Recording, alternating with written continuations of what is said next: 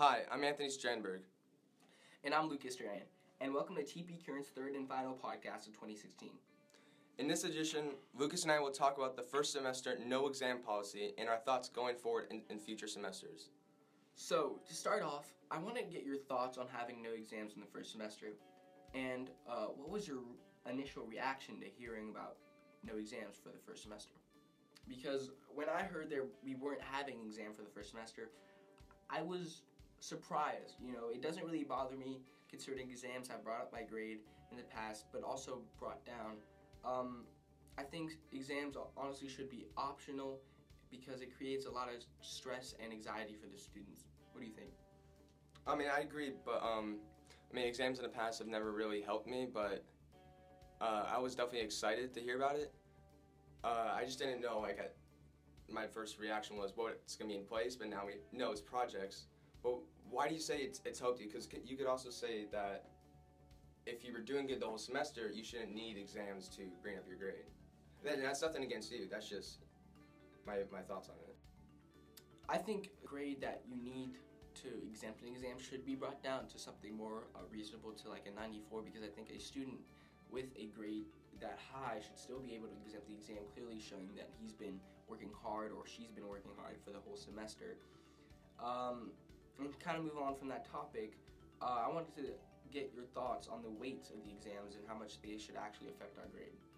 Well, you and I have been here for 6 years now.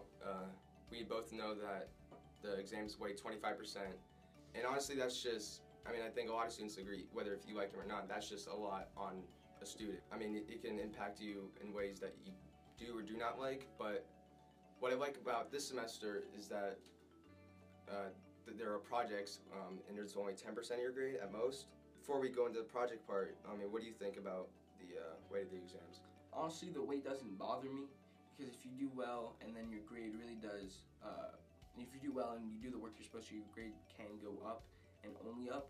And I think it's a big benefit sometimes. Of course, there are some students who just have some difficulties with stress and high anxiety with exams, so I do think it could be lowered, but honestly, it doesn't really bother me that much. If we were to have exams instead of just, thrown away, second semester exams, let's say, would you consider, would you rather have it lowered to, let's say, like 15% or? Yeah, that would be fine with me, at least. I would agree with that. But to continue on to the next subject, I want to get your thoughts on what you thought of the review week. To me, honestly, I don't think it's enough time, and that's not entirely anyone's fault, because the students could be reviewing that weekend or a couple days before the actual review week. But when you think of it, you skip one of the classes per week, and then at times teachers, from the past, they're still trying to finish up a lesson, and that cuts into Monday at most, or at times 3 days of classes to review a whole semester's worth of material. What do you think?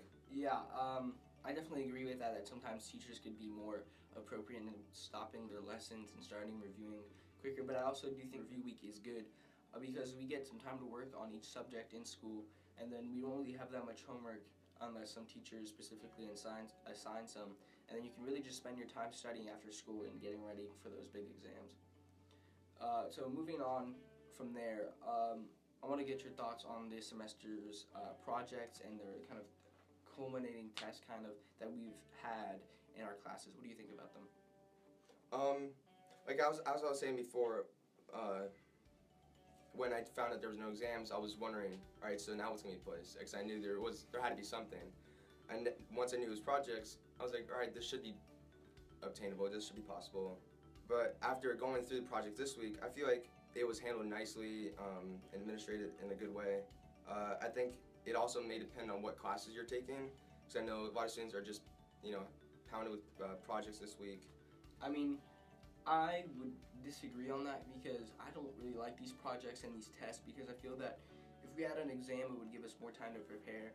But and the projects really create a lot of stress on the students and create more breakdowns, especially for younger students that can't really manage their time well. And it also creates a problem for the teacher, as they have to create tests or projects that they haven't done yet, and they have to finish up their lessons. So I think it's really kind of chaotic, and I don't know if it's the best system we could have. I do agree with the part when you said it does create a little stress. I mean, when you have, a project ending that's only counting as 10% compared to 25% of the exams, yeah, like you said, it does create a little stress, but it does make you work because it makes you feel that it isn't just another assignment because it's at most 10% of your grade. So there's always that incentive, I guess. Yeah, I definitely agree. So thank you for listening, and have a great winter break from the TP Current. This was our third and final podcast of the year. Please make sure to come back and listen next semester. Thank you very much.